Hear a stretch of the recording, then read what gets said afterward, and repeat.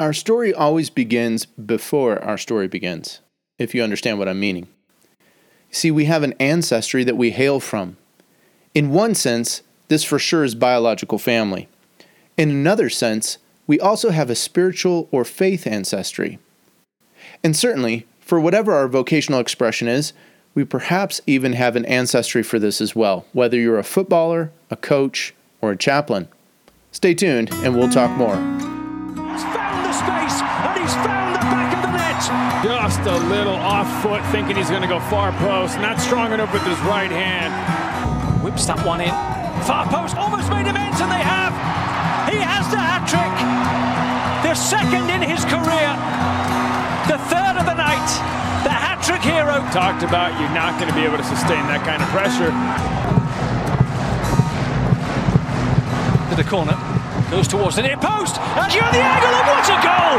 What a goal! Hello, everyone. This is Rev Brad, and you're listening to From the Touchline podcast. Today, we're looking at the theme of ancestry. And as I've been engaging with Celtic Advent, this is the 40 days before Christmas. One of the reflection points has been about the ancestry of Jesus. If you look at each of the four gospel accounts of Jesus' life, Matthew, Mark, Luke, and John, each one begins with the story before we even meet Jesus, before he's even born as a baby in Bethlehem. And in Matthew and Luke, we learn the genealogies of Jesus, and we see how there's this beautifully scandalous and grace-filled story to Jesus' family lines, both for Joseph and for Mary. Well, for us too, our stories begin before we're born. I wonder if you've taken the time to reflect on your own ancestry. A starter question might be like this: whom are you more like, your mother or your father? Or, what mannerisms do you have that are quote-unquote family traits? Now, if your story is like some of my friends, they don't even know their mother or father. Maybe this is because of adoption or divorce when they were young, or another kind of situation or circumstance. I've seen in time those friends of mine reach an age and a stage where they become uniquely curious as to the origins of their family and their ancestry. Even more recently, I think the modern DNA testing and research has confirmed and caused some controversy as well. I've always celebrated my heritage, which traces back to Scotland and Ireland. I'm almost afraid, though, what might happen if I take a DNA test that shows my bloodlines to be from somewhere else, some different part, or that maybe that part of my heritage is minor, as it has in some of my friends. But I digress. Our heritage is important for several reasons, most of which I don't have time to get into today. Some of it having to do with one's health, genetic traits, and tendencies. Some of it having to do, perhaps less more, with pressing information helpful in understanding predispositions and personality traits and more. But there's another type of ancestry and heritage that we all have that is, I believe, more important than our genetic one, and that is our spiritual ancestry. What is your spiritual or faith ancestry? Think for a moment. Who are the people who have most influenced and affected your journey and understanding of who God is, or the nature and order of things in the world, about what you believe, your morals, sense of right and wrong? Who has most shaped your views about worship, prayer, theology, belonging or participating in a faith community? Now, let me take a quick pause here. I think these influences can be positive or negative. I recently sat with a friend who lamented that their child had been so adversely affected in college from the cynicism of professors that their child had really abandoned a traditional view of God and a sense of faith that they had been raised with. So there are negative influences that impact our spiritual ancestry. Perhaps not all of them are even persons. Could be just an event in life. I've sat with many parents who have lost a child, and the deep wrestling with God and the questions of their faith, their faith is so severely tested that usually one of two extremes emerge. Either their faith is so strengthened and renewed, or there's an utter despondency and a falling away. But let's focus on the positives first, if you view faith in a positive sense. Well, who's had the biggest impact on your life? I tried this the other day. I tried to come up with a family tree of my own spiritual ancestry. It didn't quite turn out the way I thought it would, but it was a fun practice nonetheless, so perhaps try this. Write your name on the middle of a page. Maybe it's in your journal or just on a blank sheet of paper. Start by thinking of the earliest influences or influencers of your faith. Maybe it was your parents. Maybe it was a friend. Maybe it was an event you went to, something you listened to, a speaker. Now draw some symbol that connotates relationship. Maybe it's a line, a circle, something else. Now, maybe continuing on in a chronological sense, and remember, not everyone needs to be living, develop out a bit of a family tree. Who are the mentors, the authors? Maybe it's someone you've never even met, but some part of their life and ministry touched or impacted you. And you could look back and you could trace and you could see, this person affected my spiritual ancestry. They're a part of my spiritual family tree. As I was doing this exercise, my parents have been a big part of my spiritual ancestry and heritage. And I even know some of the names of the people who impacted them. And so I added them into my spiritual lineage as well. A number of years ago, I recalled that I had been reflecting on this whole idea that our story and life with God really begins before we're even born. It impacted me so much that I changed the way that I share my story with people. In certain settings, I usually start with my father's story of coming to faith and how events and people in his life had a huge impact on his own faith journey, and it really helped set the course and direction in many ways of my own life. I think another extension of this exercise might be undertaken as you consider your vocational ancestry. Now, whether you're a footballer, a coach, a chaplain like myself, or you have another vocational calling, who are the people that have most shaped or given an orientation to your life's work? In his book, Wishful Thinking, Frederick Buechner, the American author and theologian, describes vocation this way. He says, "It's the place God calls you to is the place where your deep gladness and the world's deep hunger meet."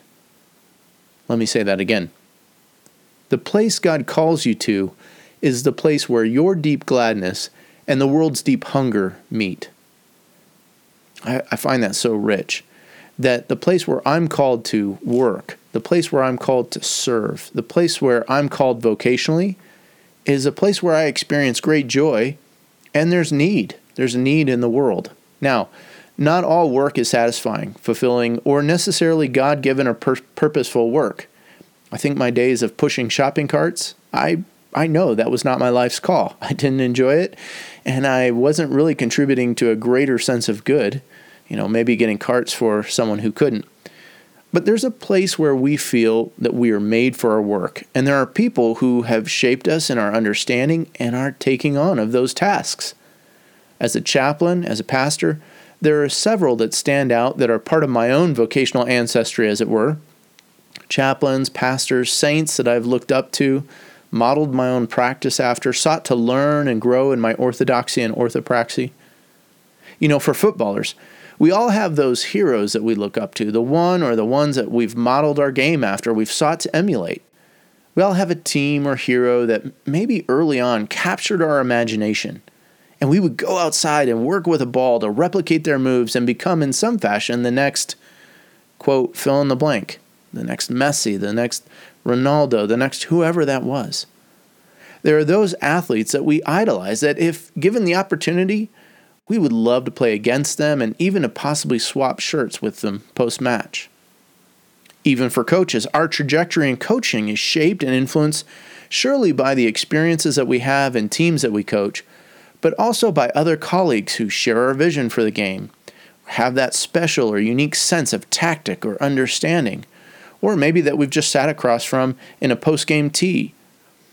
Whether we go through coursework to earn a license or badges, there are those who have inspired us, those that we've learned maybe how not to coach from, those that we shake our head when we see their dismissal or even their hiring at a particular football club.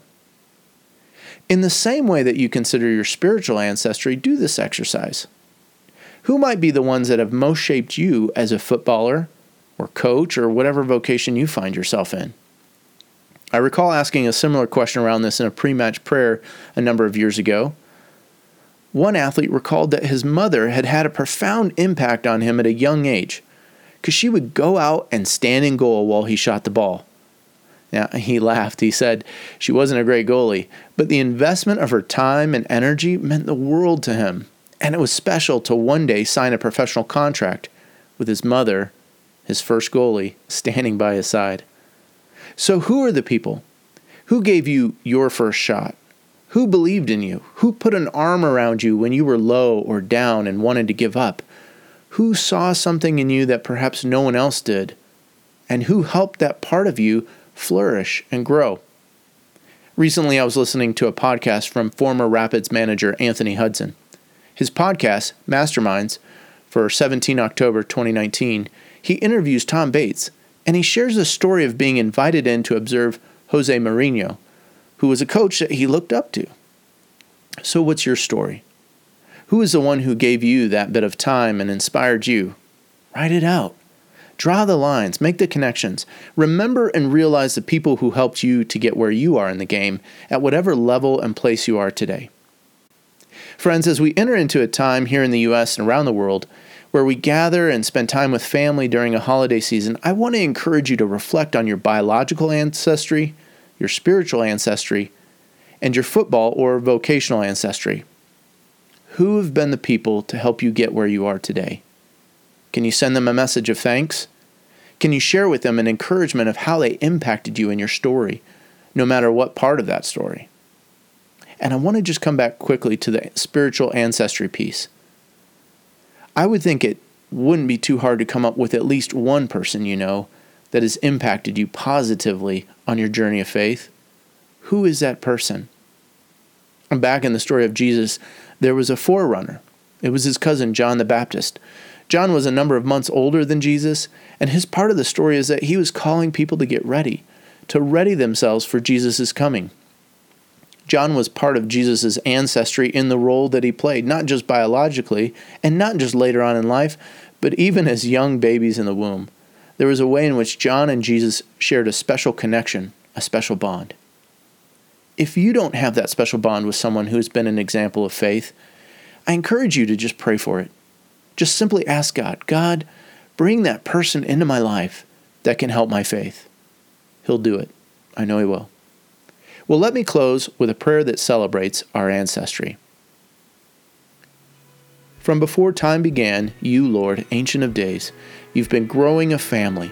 You have made fathers and mothers, sons and daughters, forerunners and mentors, ones that have walked these paths before, ones that have lived through these trials and ordeals, ones that have seen the heights of success and the depths of failure. And their lives speak from the pages of Scripture, from beyond the grave with their legacies and foundations, from their dedication and their actions that continue even to this day. Not all ancestry is good. Not all in the past is worthy or right. But you redeem even those worst of moments, and you right wrongs. You take even the blemished past and create a new day. Thank you for my past, my present, my future. Thank you for the sinners and saints that are part of my own story, the villains and the victorious that have shaped and molded me.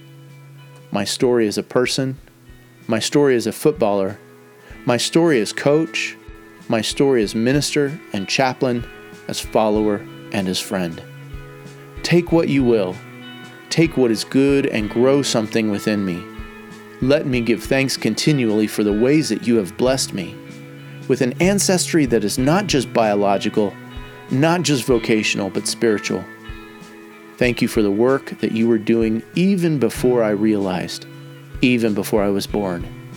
And now, may I, in my place and my position, turn and seek to be a blessing to others, to my blood family, to the peers and colleagues of my vocation, to those around me in life and in faith. Amen. This is Rev praying a rich and blessed Celtic Advent for you from the Touchline.